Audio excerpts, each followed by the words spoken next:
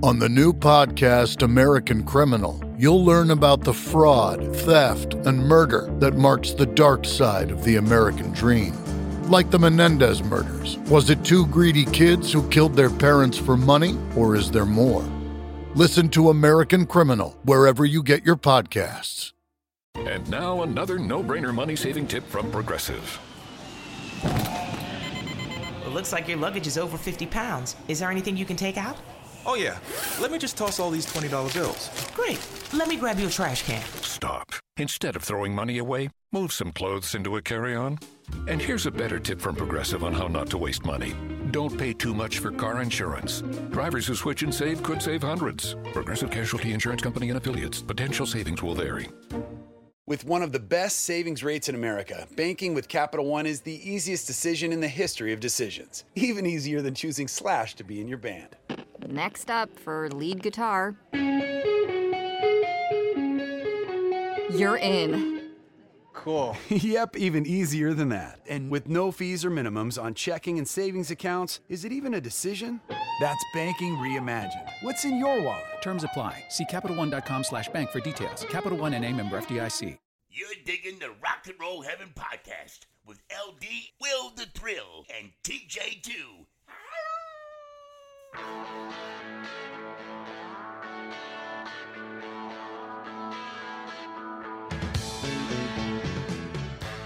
Hey guys, welcome to Rock and Roll Heaven, the podcast where we talk about the lives, careers, and deaths of famous musicians. I am your host, LD. Along with me for the ride, as always, is Will the Thrill.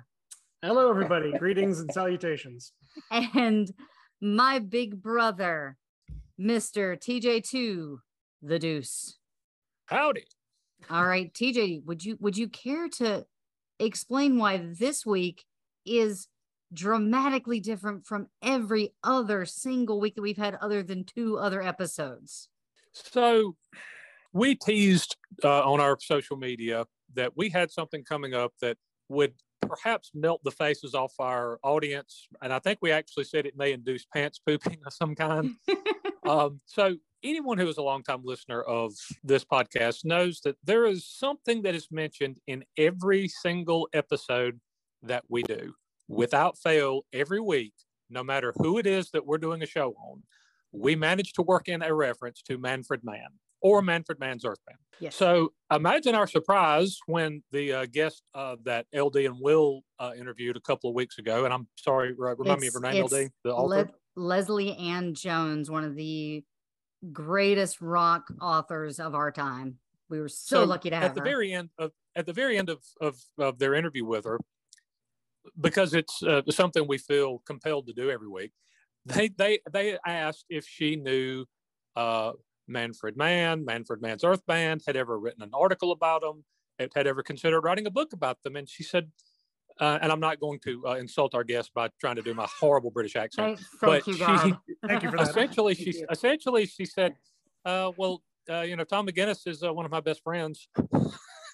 And so that set into motion something that, when we started doing this a couple of years ago, would have seemed unimaginable. We are actually able now to welcome onto the Rock and Roll Heaven podcast a former member of Manfred Mann, I believe still an ongoing member of the Manfreds, Mr. Tom McGuinness. Welcome, sir. Oh my gosh. Hi, welcome to ours. You have Hello. How do I live up to that? You have no idea what this means to us. Thank you so much for taking time out of your day, out of your life, just to talk to us, because I don't know how much you know about us, but we are massive fans of you. The funny thing is that because obviously you're not normally eligible for our podcast, thankfully, because we cover the lives, careers, and deaths of late musicians. But there were a couple of artists who we noticed just somehow came up in every episode. And, like Petula Clark got mentioned a lot for some reason. And I think the Bay City Rollers and Glass Tiger and Manfred Mann and Manfred Mann's Earth Band. And it happens so frequently that that Manfred Mann came up on one occasion, and I've offhandedly said, and there it is, ladies and gentlemen, our federally mandated Manfred Mann reference of the podcast. Ha ha. And then, without us even discussing it or it officially becoming a thing, We started intentionally writing Manfred Mann into every single episode that we've done. So now, we have the worked them connections in, have been thread thin. but others such as David Bowie, where it was a tweet, like it's been very organic. Or Dusty Springfield, I think, was the most direct, easy connection we ever made. But we've done episodes on Tom Petty and Rick James and Frank Sinatra and like that, and had to find a way to tie them into Manfred Mann in some manner. But you have been so prolific that it's been easy. So can we start at the very beginning? How did you get into music? What did you formal education, or was this learning by doing? Well, I started by listening to the radio. There wasn't much music going on in my home. I was an only child. My parents didn't play, but we had lots of friends and relatives who lived round about I grew up in Wimbledon, a suburb of London. And everyone I knew was called O'Brien, Murphy, Kelly. So there was a lot of singing, particularly rebel songs and things like that. And the radio was on. But we had this weird radio because you have 110 volts in America, don't you? That's a TJ. TJ? Yes. We're 110. Yeah. And we're 240. But for some reason, I lived in this little row of houses, and all the houses were 110, which meant you could not buy any sort of electrical equipment and plug it in, because everything sold in England was on 240 volts. We were on 100. So we had cable radio. No, I've never heard of it anyway. What is that? What is cable radio? We had cable radio, which had two stations. Oh, jeez. One of which was the BBC Light program, and the other one was the BBC Home Service. And the Light program had music on it. And I used to hear music on there, and I'm talking about, the music of the 40s. Those were the first things I heard. And then for a while, for some reason, the Light program vanished, and we got AFN for a week or two. American Forces Network, broadcasting to the forces in your... So I heard weird things like Amos and Andy, very uncorrect. Yes. But I'd hear, because of that, I was hearing a bit of what was happening in America. And then the boys downstairs from me, because we lived in a tiny house which was divided in two. The boys downstairs were called Connolly, because their family was from Ireland as well. And the Connolly brothers, who were a few years older than me, they were playing these records. And they were Hank Williams and a great R&B saxophone player called Earl Bostic. So when I was like 8, 9 years old, I'm hearing the roots of rock and roll without knowing it. So those were the first things that hit me. Then Johnny Ray hit me. I thought Johnny Ray was great when I heard him. And my aunt, we didn't have a record player because you couldn't run an electric record player, but she gave me her wind-up record player and some records. And she was a big fan of Fats Waller and the Ink Spots. So I was listening to Fats Waller and the Ink Spots. I was getting a sort of crash course in American music from all of this. And then somewhere around, rock and roll came along. And I thought, this is wild. Little Richard was probably the first one that I heard that I thought, wow, what is that music? Like Steve Martin in that film. What is that music? And I wasn't a big fan of Elvis. I liked the very early Elvis, but I liked Jerry Lee Lewis, and I liked Larry Williams. I liked Fats Domino, Chuck Berry, all those sorts of people. But what changed it from me just being a listener to being a player was a guy called Lonnie Donegan. Do you know Lonnie Donegan? Tom? Perhaps I know a song, but 1956, Lonnie Donegan did a recording called The Rock Island Line, which was originally a tune by Leadbelly. Actually, it goes back even before Leadbelly, but leave that aside.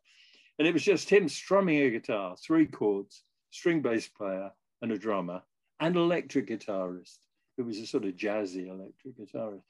And it was called Skiffle. Skiffle was yes. Skiffle, that's right. Lonnie Donegan did the whole skiffle thing. Now, later on, David Bowie would do skiffle, right? Later on? Well, I don't know about that, but, you know, Lonnie Donegan got it from, it was used to describe Chicago music back in the 20s or 30s. And he somehow coined it for this thing he was doing, which was, he was singing American folk songs, but speeded up and strumming the guitar, just like Elvis strummed the guitar, I realized quite quickly. And Lonnie Donegan was the reason I picked up a guitar. John Lennon picked up a guitar. Paul McCartney picked up a guitar. It was all down to Lonnie Donegan, who had a string of #1 hits in England, just doing these fast folk songs. He also had a hit with the Battle of New Orleans when he did a cover version, which was a big American hit. I started playing acoustic guitar and playing these folk songs fast. And all my friends bought guitars and we were all strumming together and singing. And we quickly realized that if you amplified those 3 chords, you could play like Carl Perkins and all the rockabilly people and Buddy Holly. So, you know, went from an acoustic guitar to an electric guitar, all of which I had to buy on what was called the Never Never, because we didn't have any money, my family. We were very, very poor. But you could buy them by paying, you know, £2 a week. And I got my father, mother, thank them. They bought me an electric guitar and an amplifier. And I just fell into it from there. Never thinking I was going to do it professionally or make a living out of it. Although I'd still be doing it now, 60-something years later. Now, it's really interesting because I've listened to a number of your solo things, Tom, and if anyone hasn't, you need to. Please do yourself the service. And one of the things that jumped out at me was that sort of post-war Chicago blues kind of sound that it had to it. Oh, yeah. Were there any, I mean, the first artist that came to mind was B.B. King. Instantly. Yeah. Is he one of the folks that you would look to influence, or obviously there's a lot of people in the mix? He was later. Okay. He was later. What happened to me is that I loved rock and roll and I was quite into some pop. But by the early 60s, rock and roll had become very tame. And a lot of the people had sort of moved away from it, like Elvis did very early on. And Johnny Cash went off more into country, and you know, Chuck Berry went to jail, and Jerry Lee Lewis was thrown out of England for bringing his 13-year-old child bride with him. So I was looking for something to replace the excitement of rock and roll. And by listening to Chuck Berry, I became aware of Chess and Checker Records in Chicago, who were recording the Giants. So along with, we were dotted all over the United Kingdom. There were people seeking out these records. Elmore James, John Lee Hooker, Muddy Waters, Sonny Boy Williamson, Howling Wolf, Little Walter, all of these people. That replaced the excitement of rock and roll for me. And it turned out there were a few other people dotted around. Obviously, some of them went on to be famous, like Mick Jagger, Keith Richards, Eric Clapton, Eric Burden, the Animals up there in Newcastle, Stevie Winwood in Birmingham. We were all listening to these. And it's really weird because we're white kids. And there is something about this Chicago 1956 music that completely spoke to us. Jimmy Reed was another one that we loved. And that was a game changer for me. I was playing in a little local band. We were playing in the youth club, at the pubs roundabout. Occasionally, we used to have a thing called Saturday morning pictures, which is where children went along between 9 and 12 on a Saturday morning. And we would watch, you know, a Randolph Scott cowboy film and Batman, black and white, and, you know, a few cartoons and things like that. But we occasionally played in this local band before the film went on. Yeah, we go and play 3, 4, 5 songs. We were playing a combination of the things like Buddy Holly that we loved, and also things by Cliff Richard and the Shadows and stuff.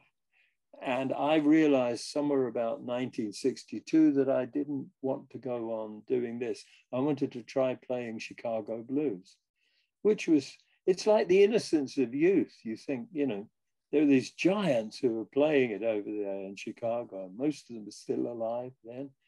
And, you know, I thought I wanted to do that. And I can remember when I left my little local band, the guys I'd grown up with, they were all at the school with me and things like that. And they said, you know, no one wants to hear that music. And I said, I know, but I want to play it. And I felt like, you know, it's like the jazz musician who, you know, I've got a friend who teaches saxophone players. He's got a young player he thinks is tremendous. And the player is capable of playing anything on saxophone. He's like 16 years old. And my friend who is teaching him said, you know, have you considered a career in music? And the guy said, yeah, I have. And my friend said, well, you know, you could explore classical music with a clarinet, or, you know, there are pieces for saxophone, or you could go into playing popular music. You know, there's always call for saxophone. He said, no, I want to play jazz. And my friend said to him, why do you want to play jazz? He said, I'm not good with crowds. So I felt a bit like that when my friend said to me, you know, no one wants to hear it. I know, but yeah. And then there was a search over a few years. Well, no, really, it wasn't a few years. It was a year or two where I saw an advert in the Melody Maker, which was an English newspaper, a music paper, which specialized more in dance music and jazz, but it was having to move with the times. And people advertised for musicians in there to, you know, accordionist wanted, or, you know, trombone player wanted. And I saw this advert which said, I'm a piano player playing in the style of Otis Spann, who was the Chicago piano player. And I'm looking to join a band if it's out there playing the music of Muddy Waters, Howling Wolf, Sonny Boy Williamson, etc. And I wrote to this, it was a box number, and I wrote to the box number and said, well, I haven't got that band, but I'd like to be in it as well. And he said, well, come down to Oxford where he lived. I was still living in Wimbledon with my folks. And he was a guy called Ben Palmer. There's another whole story there. Ben went on to be a bit of almost like a father figure to Eric Clapton, and was roadie for Cream and stuff like that. And anyway, I met Ben, and through Ben, I met Paul Jones, who was to become the singer of Man for Man. Ben and Paul and I, throughout the summer of 1962, we were trying to find other musicians who wanted to play what we wanted to play, and we just could not find them. And time rolled on. Paul went off and joined the very beginning of Man for Man, which was right towards the end of 1962. And I was sort of, I'd had a job, but I'd given it up because, well, I worked in an office, and I realized that working in an office was not going to be, wasn't going to keep me sane. Yeah. I was working that out. I was working with 18-year-olds like myself who were talking about their pension plans and what they would do when they retired. It was an insurance company. I left there and I was doing nothing. And I went along for an audition at the Station Hotel in Richmond, which is West London. And the Station Hotel was where the Stones really took off. In 1963, they play there every Sunday. And I used to go there every Sunday to see the Stones playing. They were the band I wanted to be in. They were just playing Chicago blues, really. Jimmy Reed, Chuck Berry, Bo Diddley, all that sort of stuff. And I went along one weekday to audition for a guy who was getting an R&B band together. Now, I didn't ask him what he played when I just wanted to play. So he said, come along to the station, we're doing a gig and you can sit in. So I walked in, and it was like an Edward Hopper painting. You walk through the bar and you open the door, and there's this dark room with a band on the stage. And I know I'm silhouetted against the light behind me with a guitar in one hand and an amp in the, and I know I'm in the wrong place. I want to vanish without anyone seeing me. But the leader of the band beckons me to go to the stage, and I do. I know I'm in the wrong place because on stage are 3 trombone players, a string bass player, a drummer, and piano. And what they're playing, it's lovely, but it's not what I want to do. They're playing like Count Basie tunes. And I got up there and played. Now, I'm still learning the guitar, very much so. And for anyone who knows anything about music and guitar players, they said, what should we play? And I'm trying to think of something that I know that they might know, because it's obvious they don't know. They don't know Muddy Waters. They don't know. They know Chuck Berry and, Count Basie. That's what they know. And they know Joe Williams, who was Count Basie's singer. And I thought, well, Kansas City, which I loved by Wilbur Harrison, and Little Richard did a great version. I thought we could do that. It's a nice, easy 12-bar. Well, they said, yeah, we know that. And they're thinking more of a sort of Joe Williams type version, swinging Count Basie. And he says, I'll count it in. E flat, okay? And he goes, 1, 2, 1, 2. I'm thinking E flat for a guitarist like me, you know. I knew E flat as the 11th fret up there on the bass string. So I'm playing it like Wilbur Harrison's version, which was like Jimmy Reed, going to Kansas City.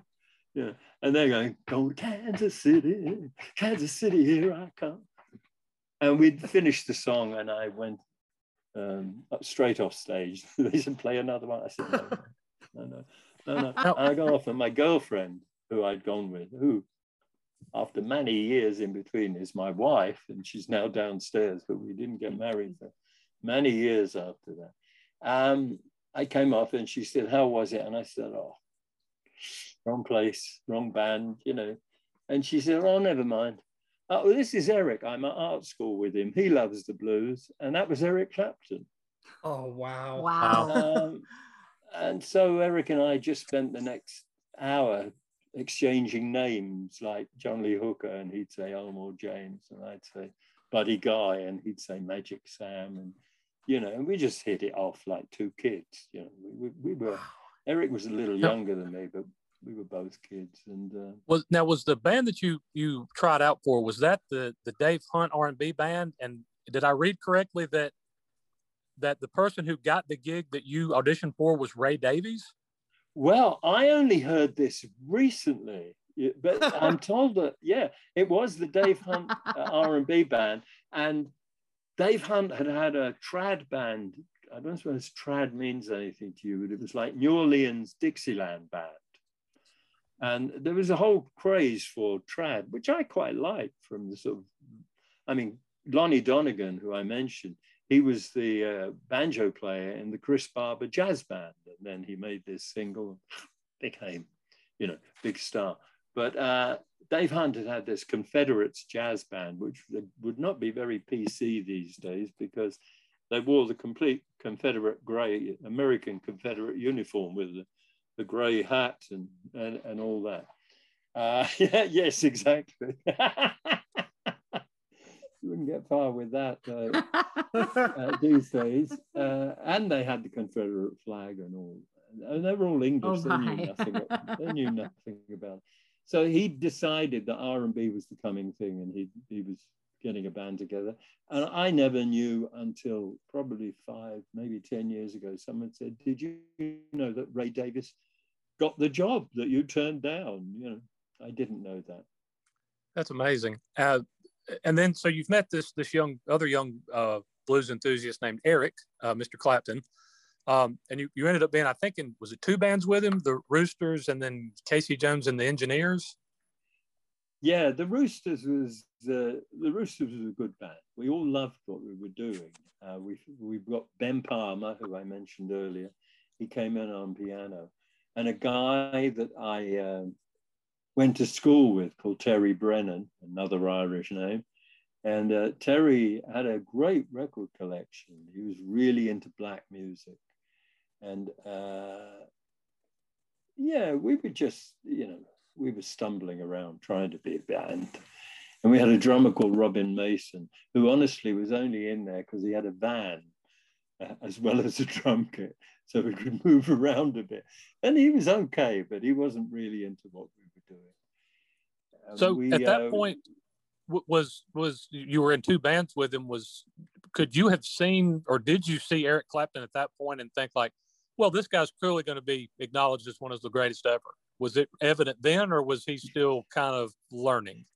Absolutely not. We were both learning.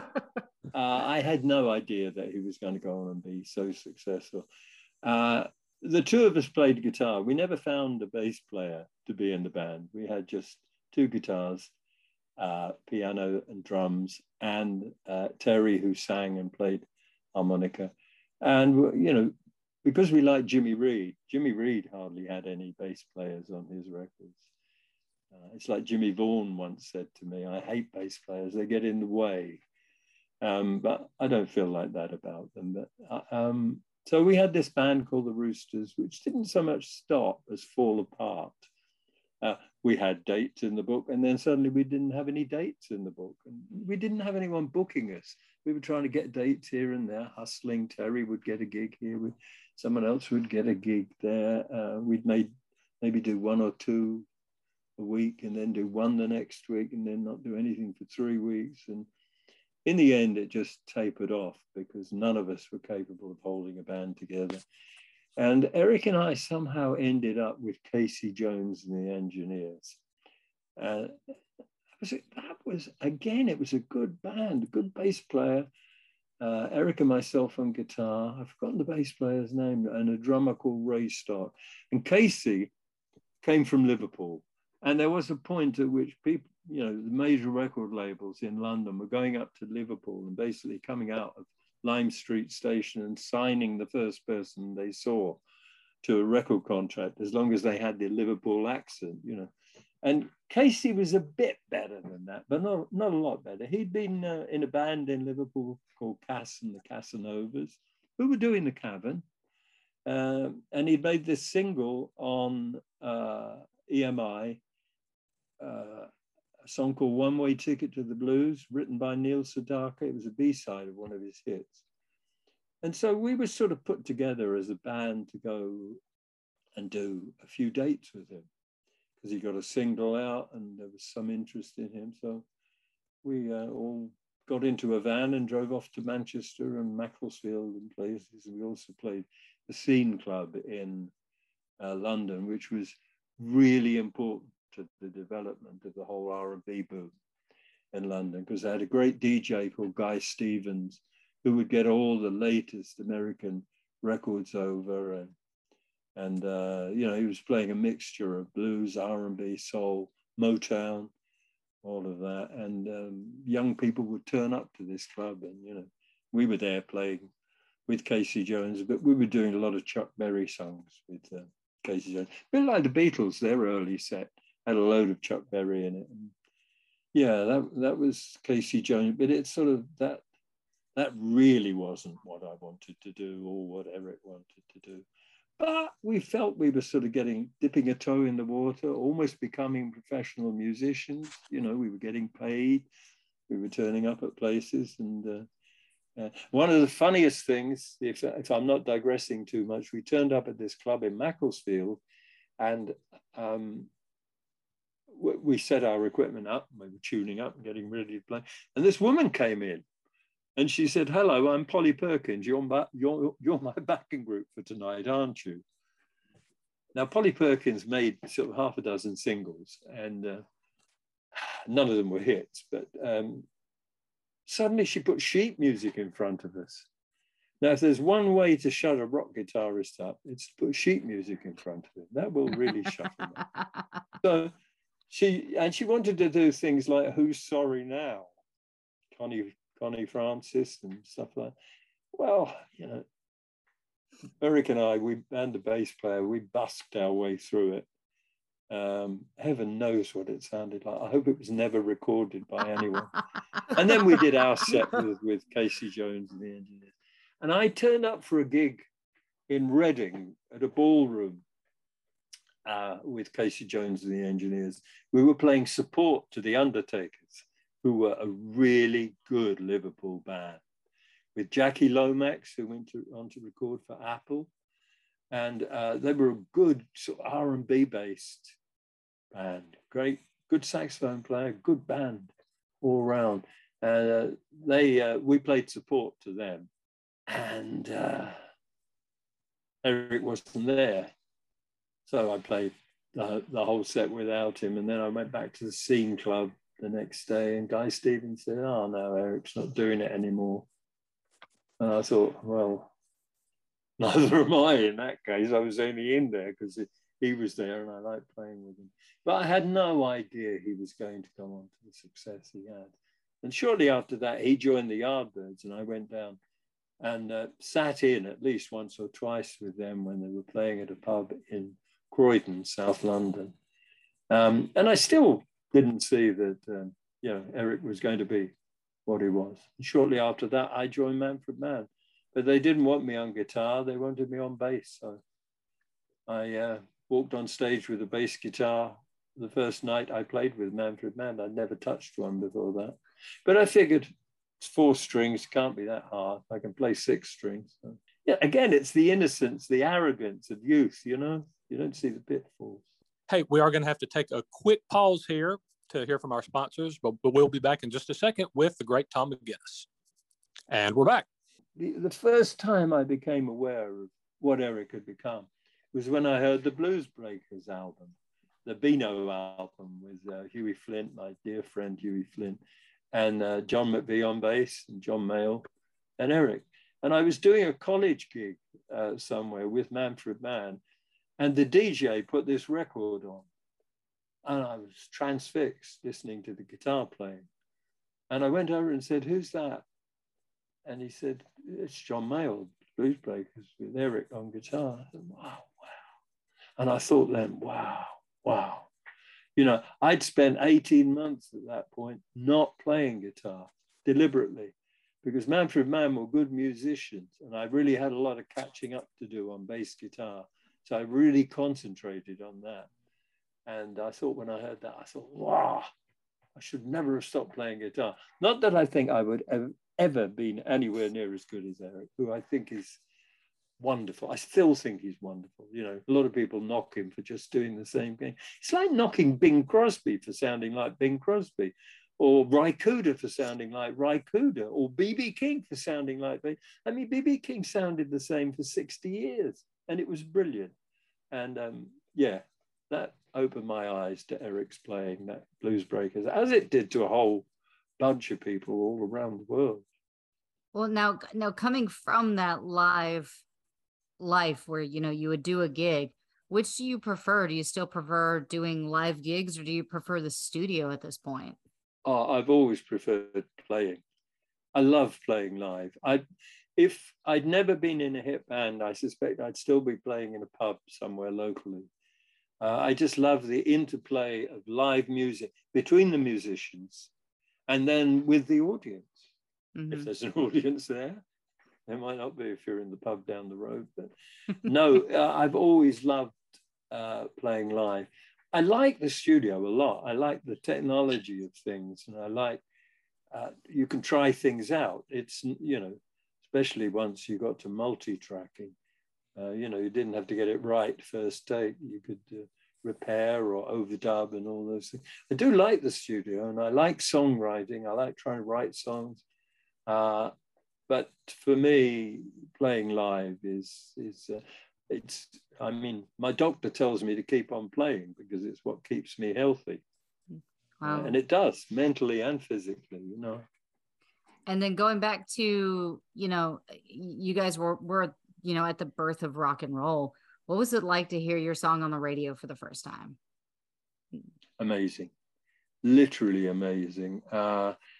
I joined Manfred Mann after they'd put a couple of singles out, and I'd heard them on the radio, but they didn't really make much waves except Cock a Hoop, which was their second single.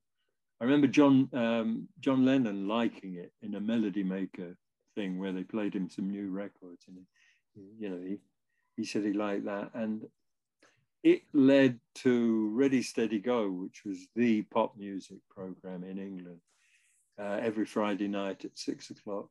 And that's they where came to the. Now that's where you guys took over from Dusty Springfield, correct? Because she had done the first season, and then you guys did the next one, the theme. No. No. I mean, I don't know what. You see, we did the theme tune. Right. That's the. I think did she do the first season, and then you guys replaced her after that as a theme song, or what? Am I getting my seasons wrong? It didn't really have a season. It went on every week. It was like Dick Clark's American Bandstand. It was just on there every Friday night for a couple of years, 3 years, something like that. No, the theme tune before we joined was Pipeline by the Safaris, an American record, right? You know, surf instrumental.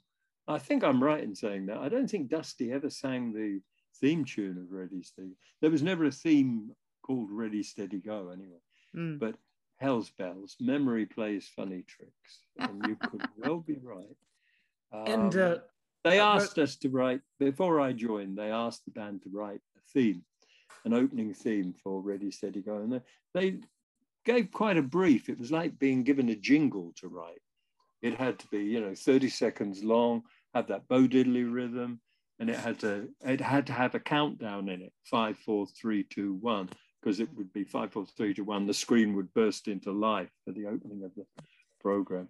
So before I joined, they'd recorded that. They recorded it in late November 63 or maybe early December 63. And I joined just before Christmas 63. And almost immediately we were on the radio. And it was amazing for them. It was even more amazing for me because I'd had to get a job moving furniture around in a big department store. And, I was doing that for about 6 weeks. And then the next thing I knew, I was on television within about 3 weeks of joining the band. And it was our manager. We used to play the Marquee Club in London every Monday night. And our manager, Ken Pitt, who himself had an amazing story to tell. But Ken came down. We'd just done our sound check at the Marquee before we were resident there every Monday night. And he came down after the sound check. It was about 6:30, and the record had come out on the Friday. And he said, it's 28 in the charts. And we just went mad.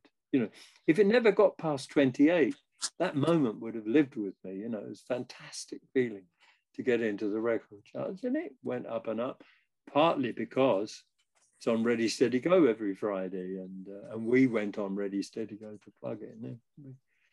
We were doing all the TV shows. There were a lot of pop music shows that we could promote it on. And there it was, big hit.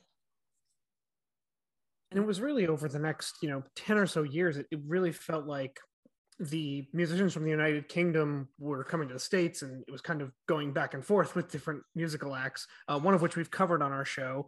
And I'm sure if you have interactions with hundreds of people throughout your career, one of them was actually Jimi Hendrix. And yeah. I was wondering, did you ever have any interaction with Jimmy while he was in London? No, I didn't. I went to see him at the Savile Theatre, which was a great gig.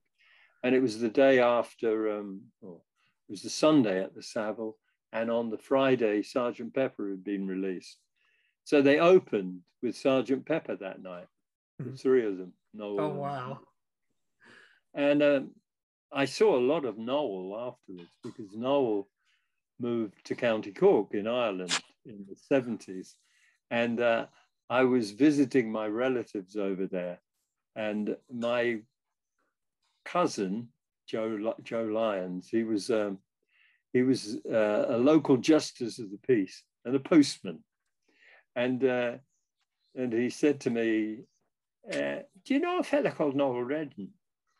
And I said, yeah, I know Noel. He said, I deliver his mail now. He's living out there at Ardfield, So I went to see Noel, and I knew him anyway from before he'd ever joined Jimi Hendrix, but I didn't know Jimi Hendrix at all. Funny thing is, my cousin, who was a justice of the peace, after he'd heard I'd been out to Knowles, he said to me, "I wouldn't be spending too much time out there, Tommy. I do believe there might be drugs involved." There wasn't any of that going around in the 60s, right? Late 60s? Nah, nothing. Surely not. I mean, this is probably irrelevant and you can edit out, but Noel did get busted for growing marijuana plants. And he had this big house. It was 300 years old, but it was falling apart. He got a settlement from the Hendricks estate and he bought the house with this, but then he never had any money to do it up. I mean, they bought him out, so he never got any future royalties. Right. He couldn't fix this house, and he gave the top floor dripped through the roof all the time. So he grew marijuana plants up there, and everyone knew. I mean, he wasn't selling it; he was just growing it for himself and friends. And a new police officer was transferred to the local town, and the new police officer was badgering the sergeant all the time to go out there because he was sure there were drugs involved out there. And the sergeant knew full well there were drugs. So they went out there and they went upstairs and the sergeant was walking on, there were little rooms off to each side. The sergeant's walking on and he looks into this room and it's filled with marijuana plants. So keeps on walking, doesn't say anything. And the guard comes along behind him, enthusiastic puppy, you know. He said, "Sergeant, Sergeant, look what I found." So Noel was hauled off before the magistrates, where he was charged with just possession. And who spoke in his defense? The sergeant. I think Noel was fined something like £10 and told to be a good boy. Anyway, that's not really what you wanted me to talk about. The way I look at it, Noel, great story. Good story. The way we're good. Yeah. No, the way I look at it is that Noel just didn't want to waste that dripping water. I mean, it can hit the floor, or it can hit the plant, and it was sort of ecological before it was known. He was being ecological. He was using the rainwater to grow plants. I mean, good thing. Innovative. Yeah. This just seems like such an exciting time. And the one thing that, as I've sat and listened to you, tell these stories about the people you encountered. You've already mentioned, Eric Clapton and Steve Winwood and Eric Burden and the Rolling Stones and the Beatles, and then you think about, the Kinks were soon to come, and you're less than 10 years at this point from Queen and Led Zeppelin, and the Yardbirds were around before that. What was it about your country at that point in time that made it such an incredible incubator for unbelievable music? Because that the music that came out of your country from the early 60s to the early 70s is among the best music, in my opinion, that's ever been created. Yeah, literally, if I had to choose, it would just be that, just be the UK, and would just be that time frame. If I could only isolate it to one, you were only allowed to listen to one portion, it would be that. Yeah, I think. Was there something in the water? If I had to choose a decade, it wouldn't be an actual decade, but it would be 55 to 65, because what seems strange to me is that we were re-exporting American music as far as we were concerned. The Stones, the Animals, Spencer Davis Group, the Who, all of us, we all learned from American music. Without American music, what would have happened in the 60s would not have been what happened, because we were all drawing on particularly black music, even the white people that we liked, the Carl Perkins and the Hank Williams and that, they'd all listened to black music, which had formed them into what they were. Why did it happen? I have a few theories, a few thoughts about that. One is that we'd gone through a period of austerity immediately after the war. And somewhere well before the 60s, we had a thing called Teddy Boys, where they loved rock and roll and they dressed up in long draped jackets and almost like zoot suits, drainpipe trousers, winkle picker shoes, shoes that come to a real point, and sort of haircuts like Tony Curtis, that sort of. haircut, and they were called and they were really into rock and roll.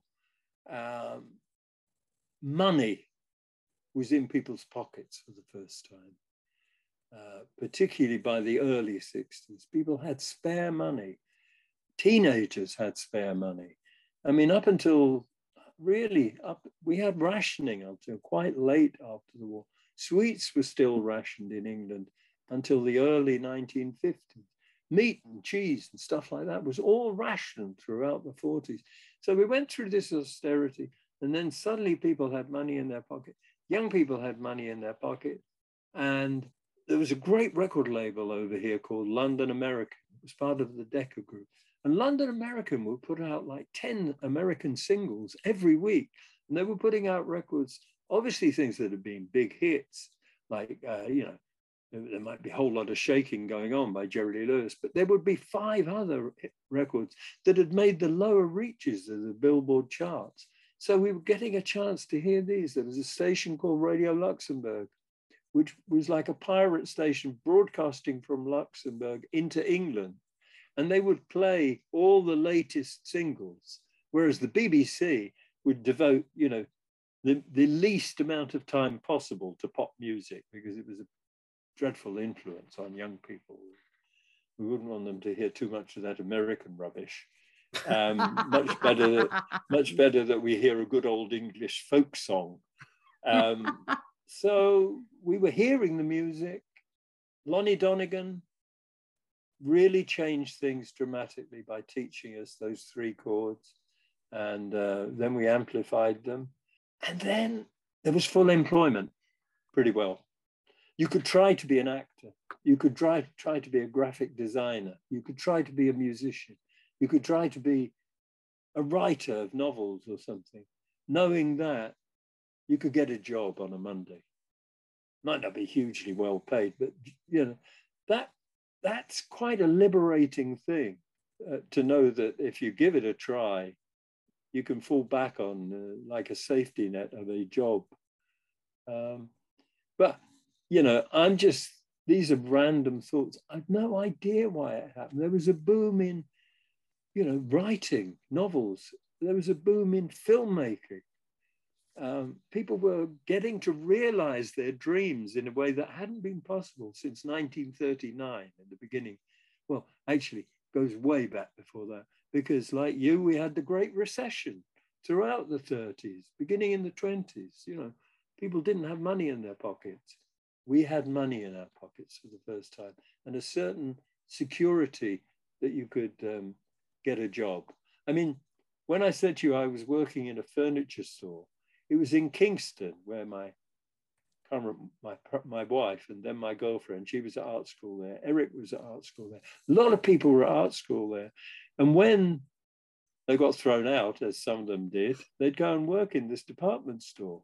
And you could, you just go along there and say, have you got a job? And they say, yeah, can you start today?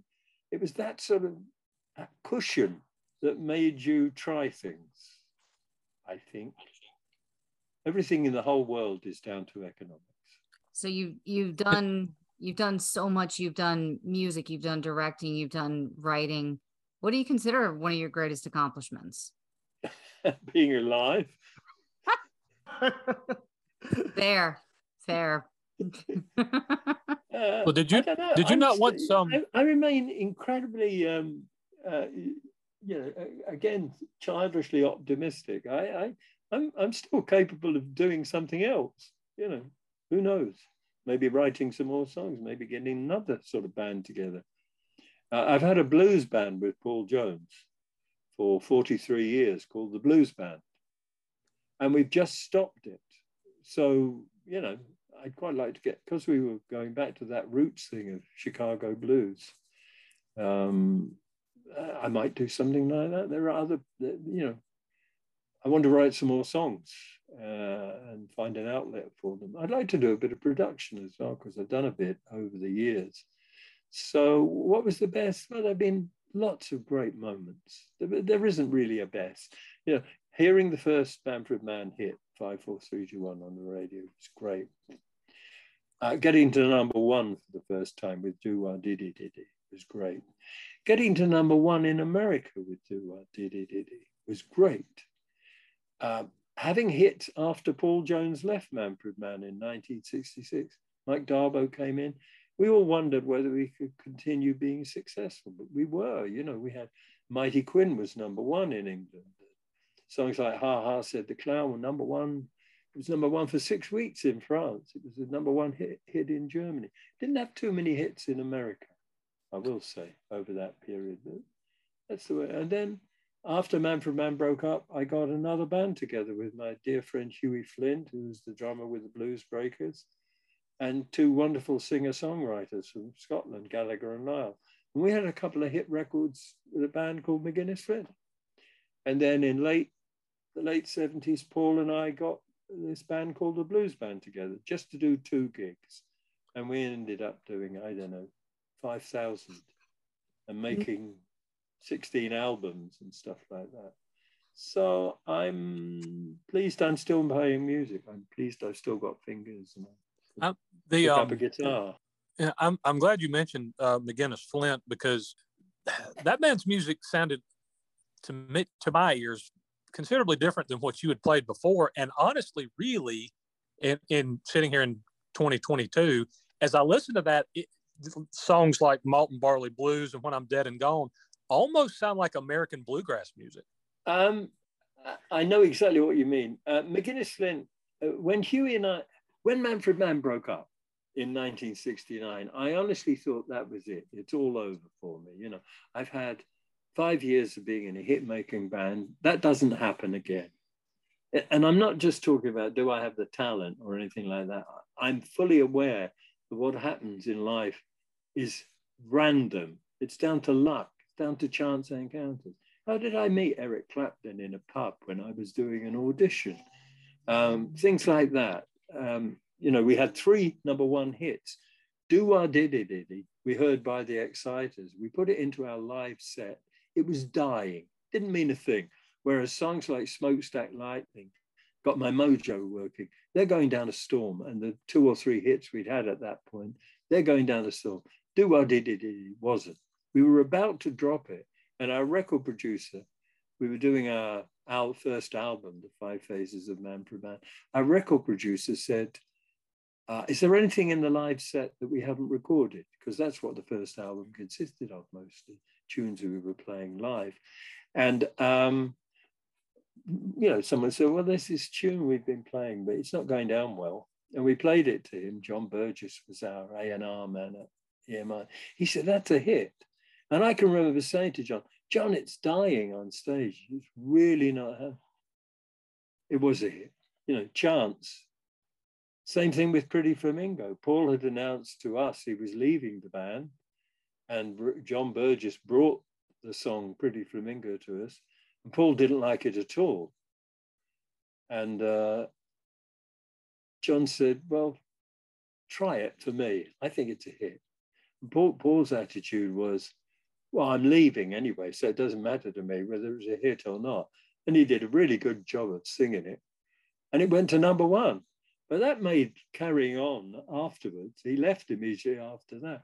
That made going on again and having hit records seem even more of a task that you know, none of us were convinced we could go on and be successful. But then, you know, we had a whole run of hits with Mike Darbo as the singer in England. And a guy called Lou Reisner, who was the head of Mercury Records, came over to London, and he was having supper with Mike Darbo at Mike's place. And we were signed to Fontana Records in England and in a parallel deal to Mercury Records in America, who were all part of the Phonogram group of companies.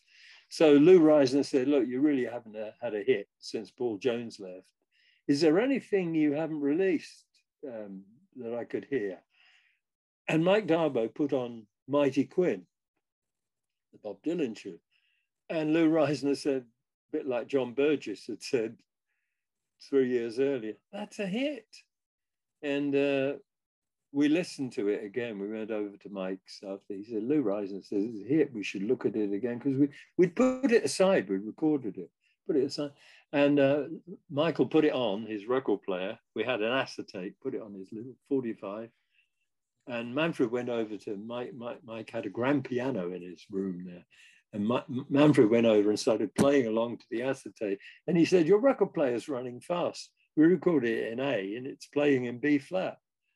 And so we went back into the studio and sped up the master to make it slightly faster in B flat, added some tablas and a bit of piccolo flute. And it was the #1 record. But again, if that chance of Lou Reisner hearing it and saying that's a hit, we might never have put it out. How did I get onto that? I can't remember, but chance all the time. Yeah, Gallagher and Lyle, who wrote Malt and Barley Blues and When I'm Dead and Gone, Huey and I, we'd first of all set off to try and get a band together playing more like Blood, Sweat and Tears in Chicago. And we had a great avant-garde trombonist called Paul Rutherford, who brought in an avant-garde saxophone player called Trevor Watts. And then we found this great bass player, jazz bass player called Chris Lawrence, who also plays classical. Funnily enough, when it didn't work out with McGuinness Flint and him, the next thing I saw him doing was playing Vivaldi at the Royal Festival Hall in London. And Chris Spedding on guitar.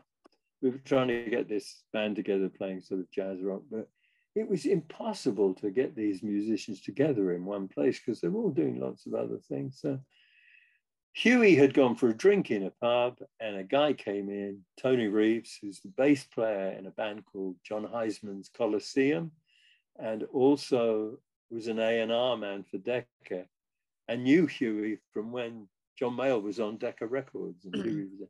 And he said, what you doing, Huey? And Huey said, oh, Tom McGuinness and I, we're trying to get a band together and just can't get the musicians.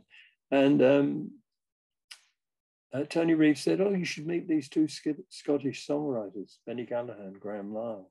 They're really good. And Benny and Graham came round the next day. And they were what we were looking for, you know.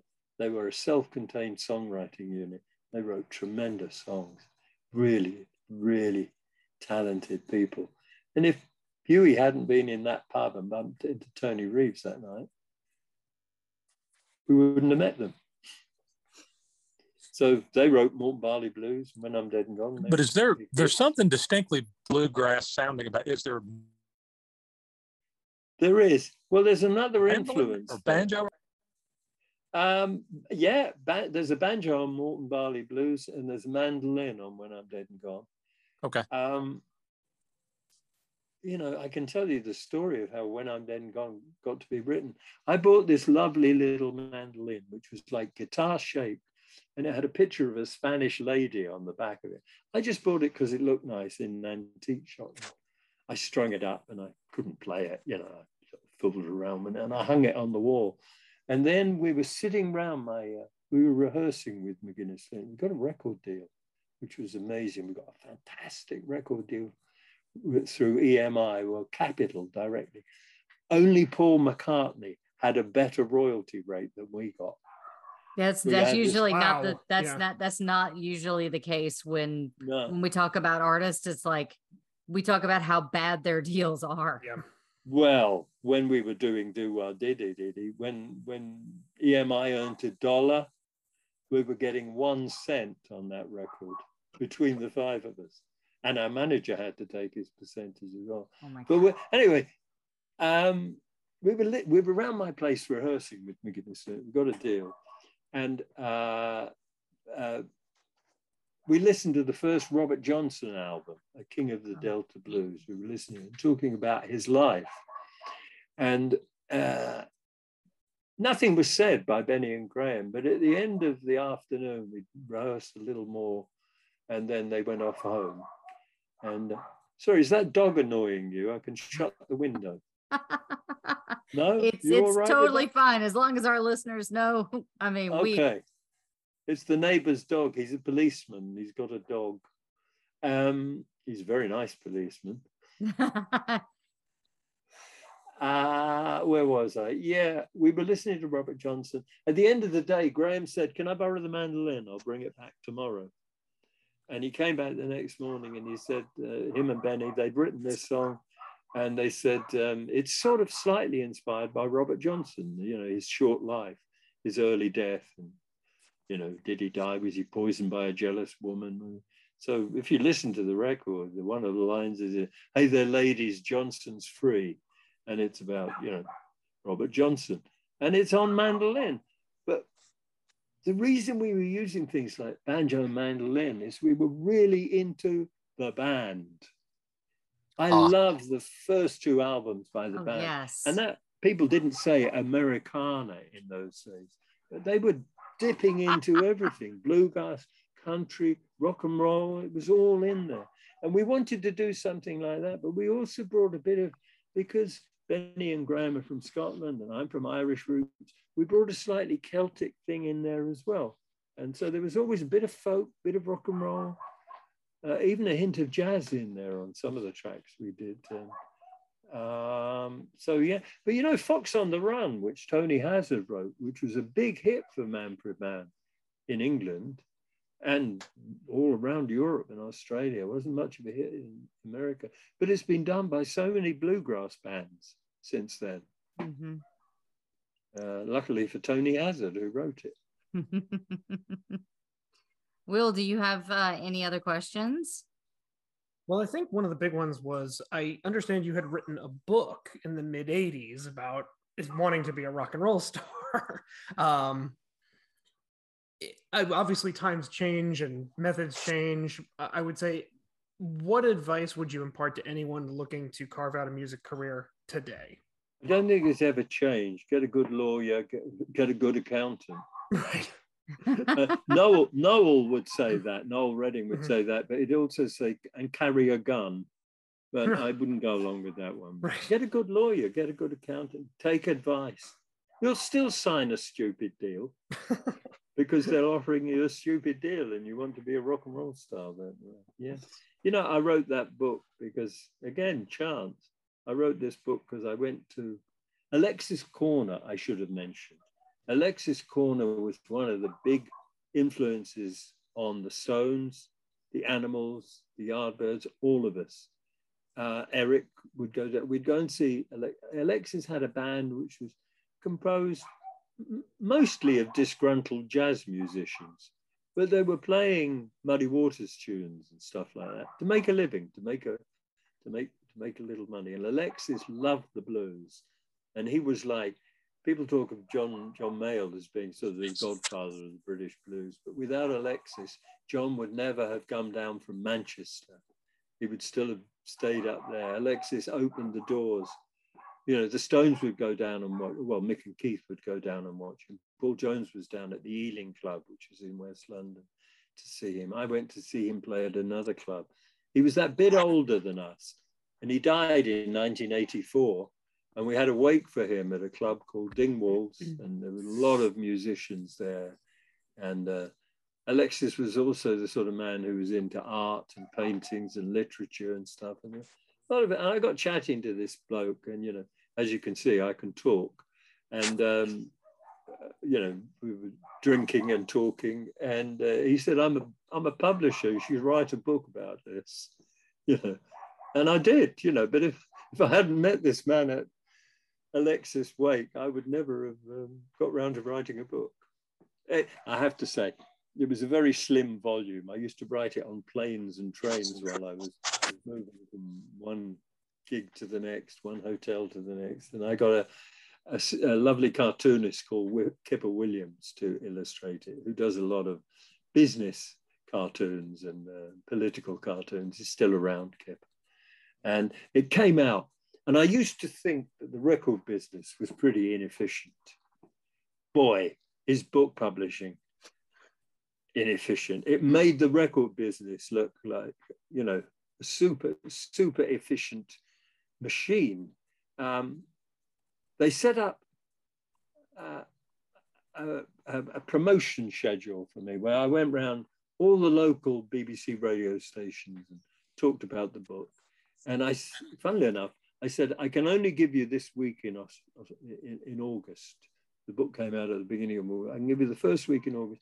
But I was then going off to Noel Redding's place in Cork with my wife and children to stay with him for the rest of the summer.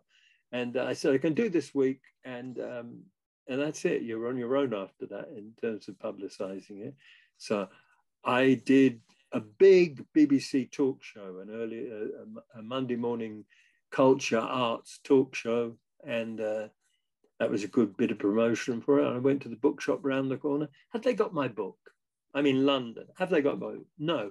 I then went to Manchester. Did they have my book in the bookshops there? No.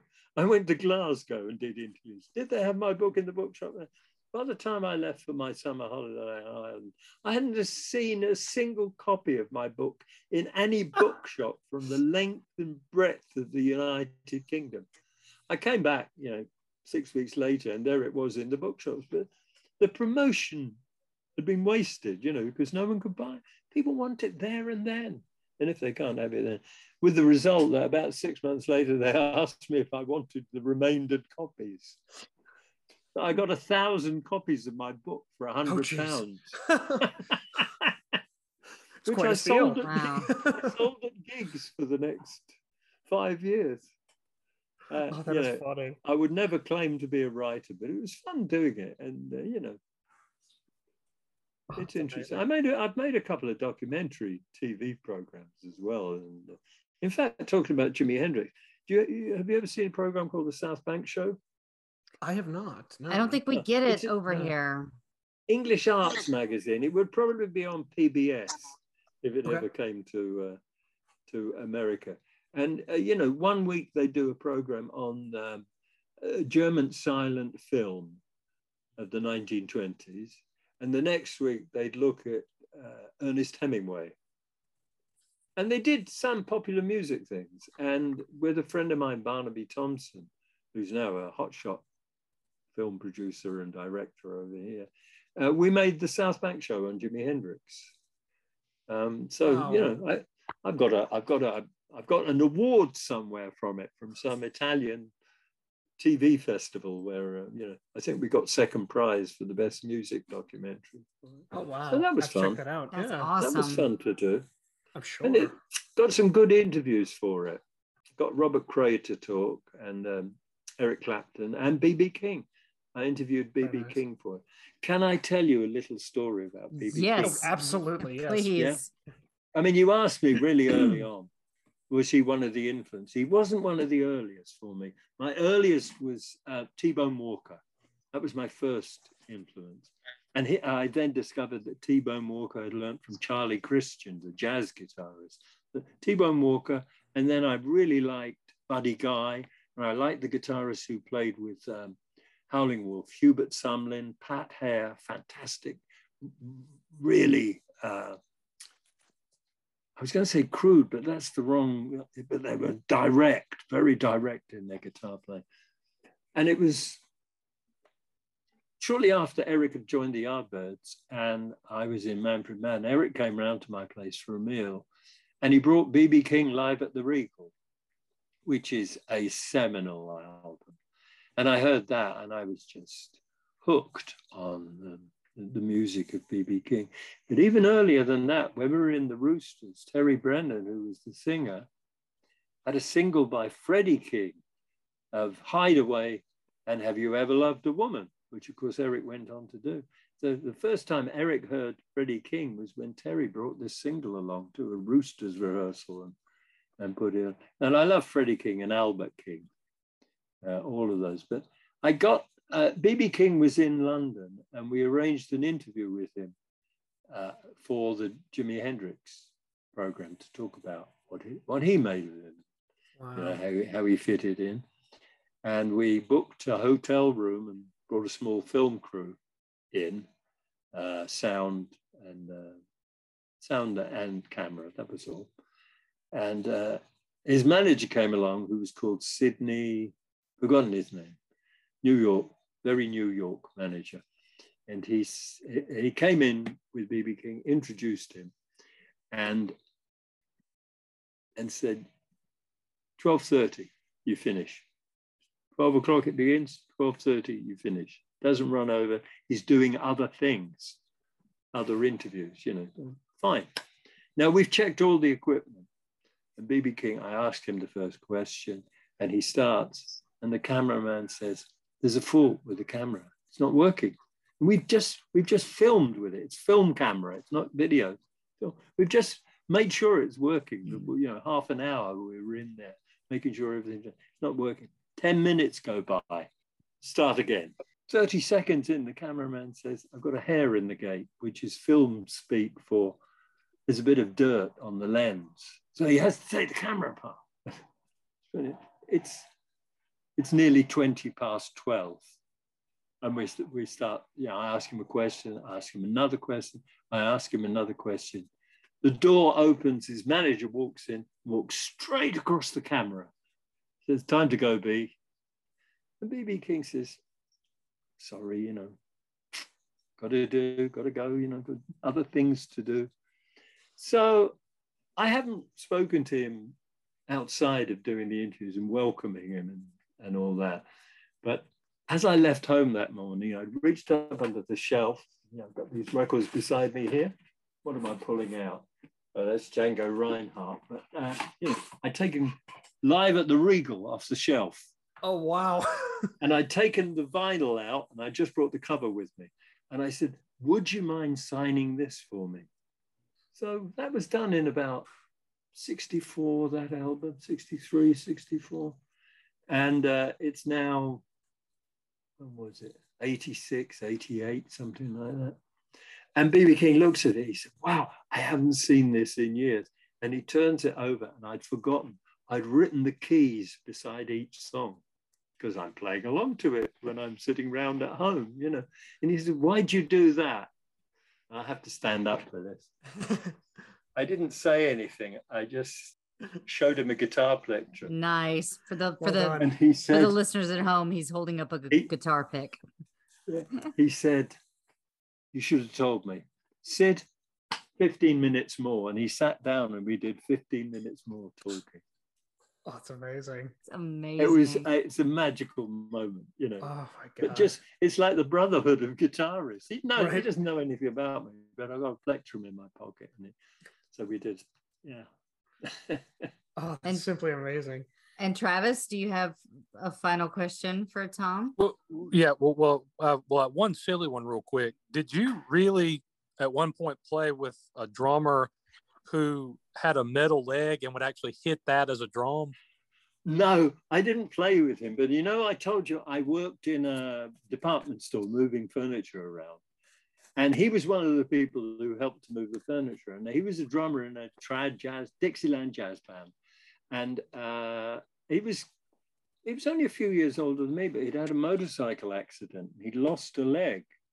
So he did play with a metal leg on doing the bass drum pedal with that. But I saw him and he took a solo at the end of a number, very brief solo. And he played all around the kit and then he played his leg.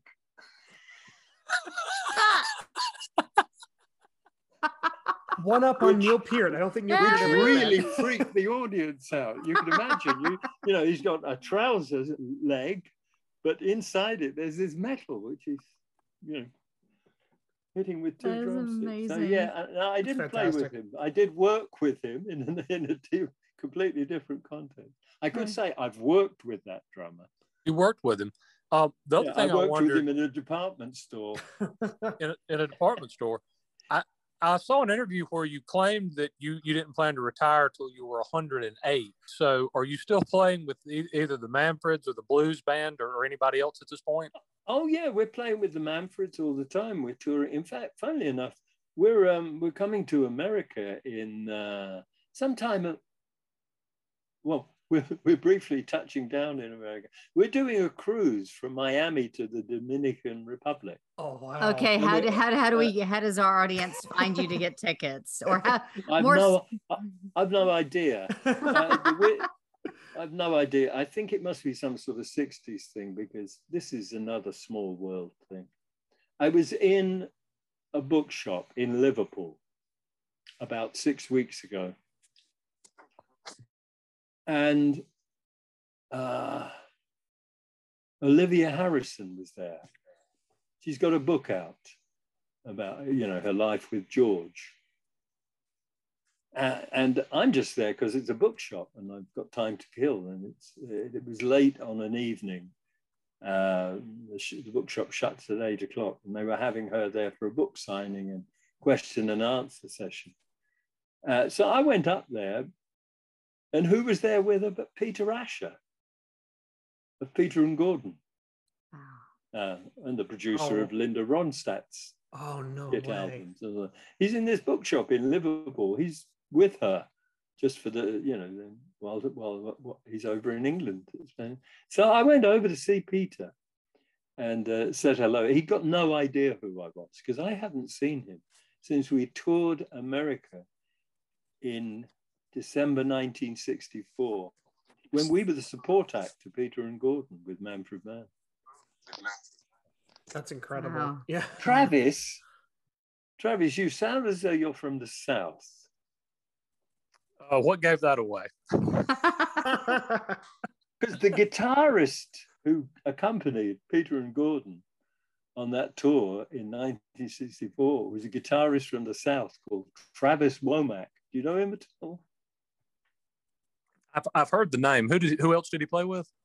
Well, he had a single out called Scratchy, which was it was weird because, America was still very regional then in terms of radio.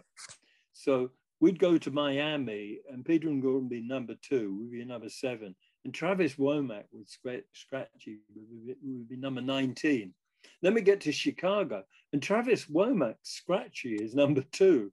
Peter and Gordon are number 4 and we're number 6. So he made at least one album for a Capricorn or someone like that. And he's a very good, like, Southern rock blues. He's got that combination of country, rock, blues all mixed up. Anyway, it was hearing your name, Travis, just brought him back to me. It's funny because hearing the name Travis and the voice of a hillbilly on the other end of the Zoom call, probably. It's so funny though, because me and Travis grew up in the same house. Like, we've been together our whole life, and he's got that accent and I don't anymore. Where did you grow up? I know this has nothing to do with the interview. Yep, we grew up in a little town called Chester, South Carolina. South Carolina. Mm-hmm. Which is sort of bluegrassy country, isn't it? It is. We have a lot of country, a lot of bluegrass. Yeah. Yeah. Lovely. So I know you're still playing, but like, what's next for you? More playing. I mean, we start touring again with the Manfreds next month. And we've got a big tour planned for the end of next year in England. And I'm just going on playing. I'm going to write songs. And because the blues band stops, I feel that things happen to me if I leave a space. I haven't got some plan to fill up the time. I mean, the time goes by anyway. I like reading. I like playing the guitar. I've got a huge family. So, a lot of things to fill my time. Now, are there any like social medias or any way that our listeners can find you, support you in any way? I don't do Facebook or Twitter or anything like that. But we have, if you go to the manfreds.com, all one word, it'll take you to our official website and there's stuff on there. And in fact, although the blues band has stopped going, if you go to the bluesband.com, you can see what we've been doing and what the various people in the band are doing now. But no, I don't do any of that. I mean, it's partly because, well, I hate the sort of backbiting and all that stuff of Facebook. I hate people being horrible. Oh yeah. I don't mind them being horrible to my face when I'm there, but I don't like the anonymity that makes them sort of say terrible. So I just don't do it. And also, there's not enough hours in the day, as far as I'm concerned. With emails and the phone and Skype and WhatsApp and all that thing, I've got quite enough going on. So no. But people write to me, care of our agent with the Manfreds, and things get to me that way. I've just signed a load of sheet music covers for, I got a sweet letter from this 16-year-old boy who's autistic. and has what's it called? ADHD? Attention deficit disorder. Yes.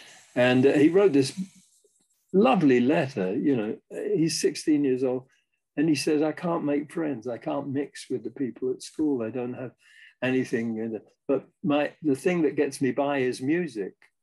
And he's 16 years old, and he knows everything I've ever done. It's just weird. Well, guys, do you have any closing thoughts?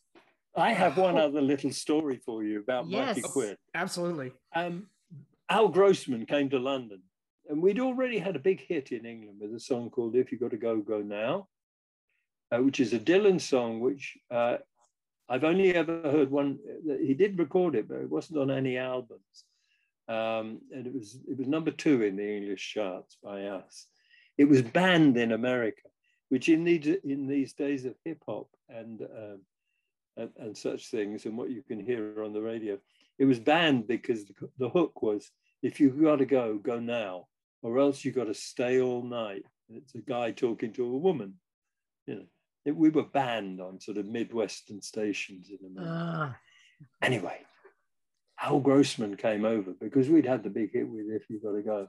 He brought the Basement Tapes to London.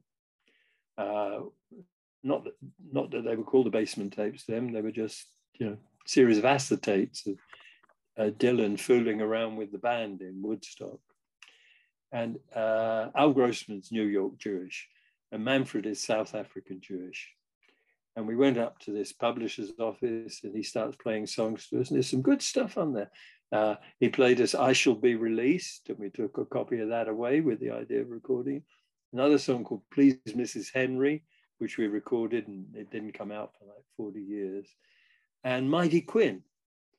He was playing these acetates to us.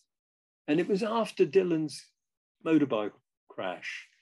And I think he'd done Nashville Skyline after that, something like that. Anyway, he's playing these demos, and Manfred says, why does Bob get that fellow with a dreadful voice to do the demos of his songs? And Al Grossman looks at him like, you know, New York Jewish, thinking, why is this guy putting me on? And Al says, that's Dylan singing. Oh, man. And Manfred says, That's awesome. That's amazing. All right. Well, right. My wife downstairs will be thinking I died and I haven't reached the age of 180. You know, I was examined recently. I had a medical problem, and there's a bit of form filling goes on. You know, I had to have a procedure, and she said, "What are you hoping for from this procedure?" I said, "Well, I'm hoping it puts what's wrong right." You know, that's what I'm hoping for. And she said, "Well, what's your long-term health plan?" I don't think in those terms. But I said to her, "I'd like to live to be 108 and only be sick the day before I die." So I have used that 108 figure before. So it obviously means something. Well, we're hoping you stick around for that long. Now I do have, this is you can say you don't want to do it. We're totally fine with that. But we do have a favor that we would like to ask of you. Every episode, usually my brother does it because he's got the voice for radio. He did not get a face. He's got a face for radio, and he's got a voice for it too. But typically he does this, but we would be beyond honored if we could replace my brother's hillbilly radio accent with a wonderful, congenial person of your status. If we could get you to say the phrase that we usually say every episode when we make our reference, would you do us the honor of saying? Of course, yeah. Okay, tell me what it is. I'm going to throw it up in the chat. Ladies and gentlemen, I am Tom McGuinness, and that was your federally mandated Manfred Mann reference of the podcast. I hope you are satisfied. Yes. Yes. That was perfect.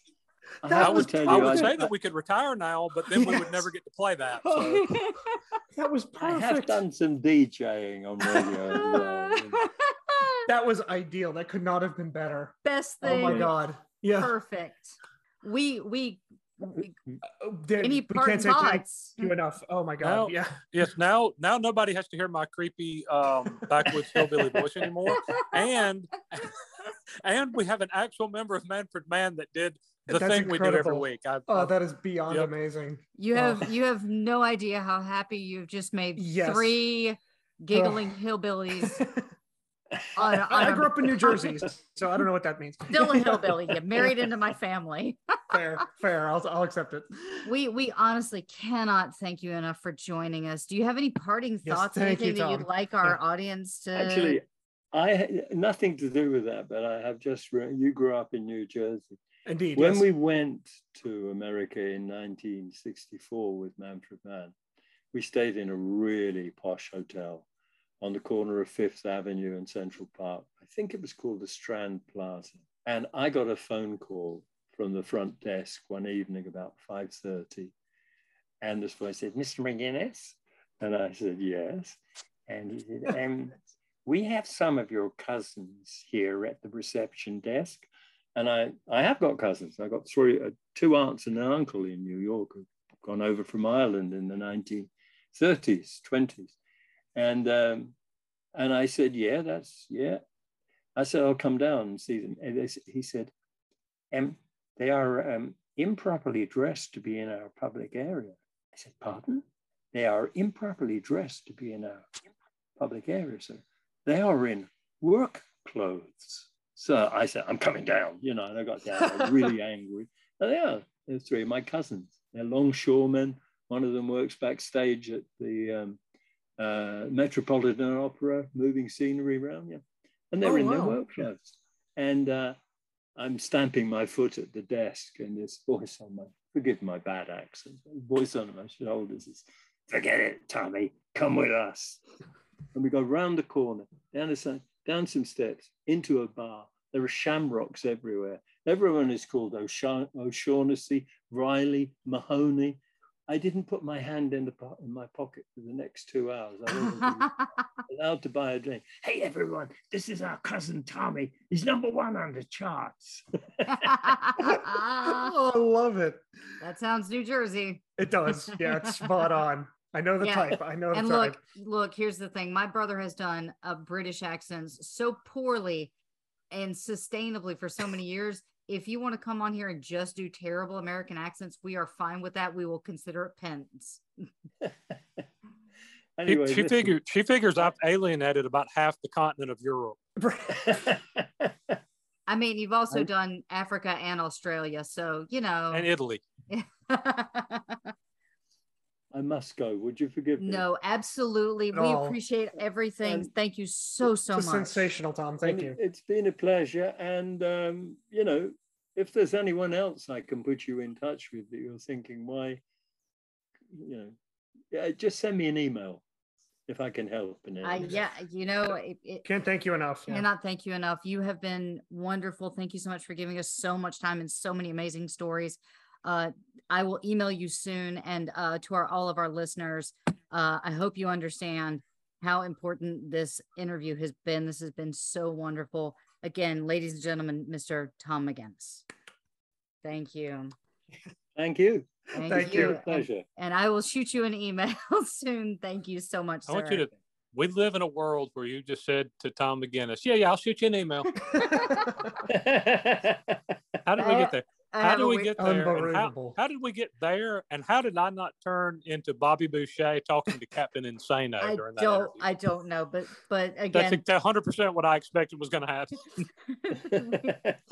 Well, have a wonderful night, and we will speak soon, sir. Thank you. Take care. Thank you, Tom. Bye-bye all. Bye-bye. That was amazing. Seriously, I thought I was going to turn into Bobby Boucher talking to Captain Insano, or perhaps like the Chris Farley show, where I was just going to go like, "Hey, you remember when you were in Manfred Mann? Yeah, was that cool?" So, ladies and gentlemen, I hope you guys enjoyed our interview with Tom McGuinness. He's one of the most prolific guitar and bass players in the world. He's played with some of the giants. He has been on so many albums. He's still touring now. And like you said, he's got this cruise. If I can get the information out to you, I will share that. But right now we're going to leave you with one of Manfred Mann's biggest hits that he did play on. So you guys have a wonderful weekend. We will see you all next week where we pick up episode 2 of Lane Staley. We wanted to bring this to you guys as soon as possible. So we love you all. Have a great weekend. We will see you next time.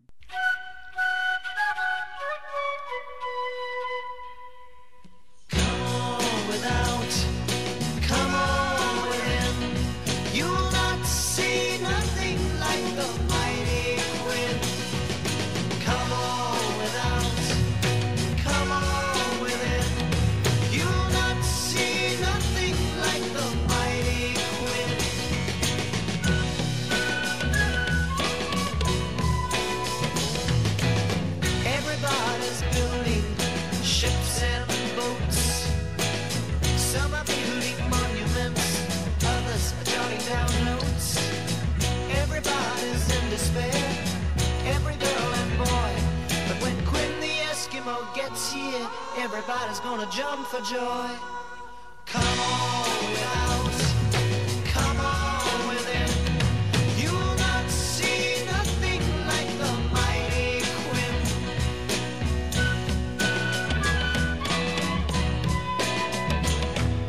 I like to go just like the rest. I like my sugar sweet, but jumping queues and making haste just ain't my cup of meat. Beneath the trees, feeding pigeons on a limb.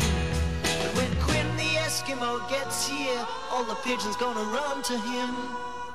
Come on without, come on within. You'll not see nothing like the mighty Quinn. Come on without, come on within. You'll not see nothing like the mighty Quinn. Let me do what I wanna do. I can't decide them all. Just tell me where to put them, and I'll tell you who to call. Nobody can get no sleep with someone on everyone's toes. But when Quinn the Eskimo gets here, everybody's gonna wanna doze. Come on without, come on within. You'll not see nothing like the mighty Quinn. Come on without, come on within. You'll not see nothing like the mighty Quinn. Come on without, come on within. You'll not see nothing like the mighty Quinn. Come on without, come on within. You'll not see If you're looking to get a new car, you could really cut expenses by bundling your car and renter's insurance with Progressive. Sure, you love your old car, but you know it's not normal to give instructions on how to open the window. It should be self-explanatory, but it's not. And notice how when you're in other people's cars, you can feel cushion in the seats? That's pretty nice, right? No, it's just normal. So bundle your renter's and car insurance with Progressive and put the savings toward a new car. It's time. Progressive Casualty Insurance Company. Coverage provided and serviced by affiliates and third-party insurers. With one of the best savings rates in America, banking with Capital One is the easiest decision in the history of decisions. Even easier than choosing Slash to be in your band. Next up for lead guitar. You're in. Cool. Yep, even easier than that. And with no fees or minimums on checking and savings accounts, is it even a decision? That's banking reimagined. What's in your wallet? Terms apply. See CapitalOne.com/bank for details. Capital One N.A. member FDIC.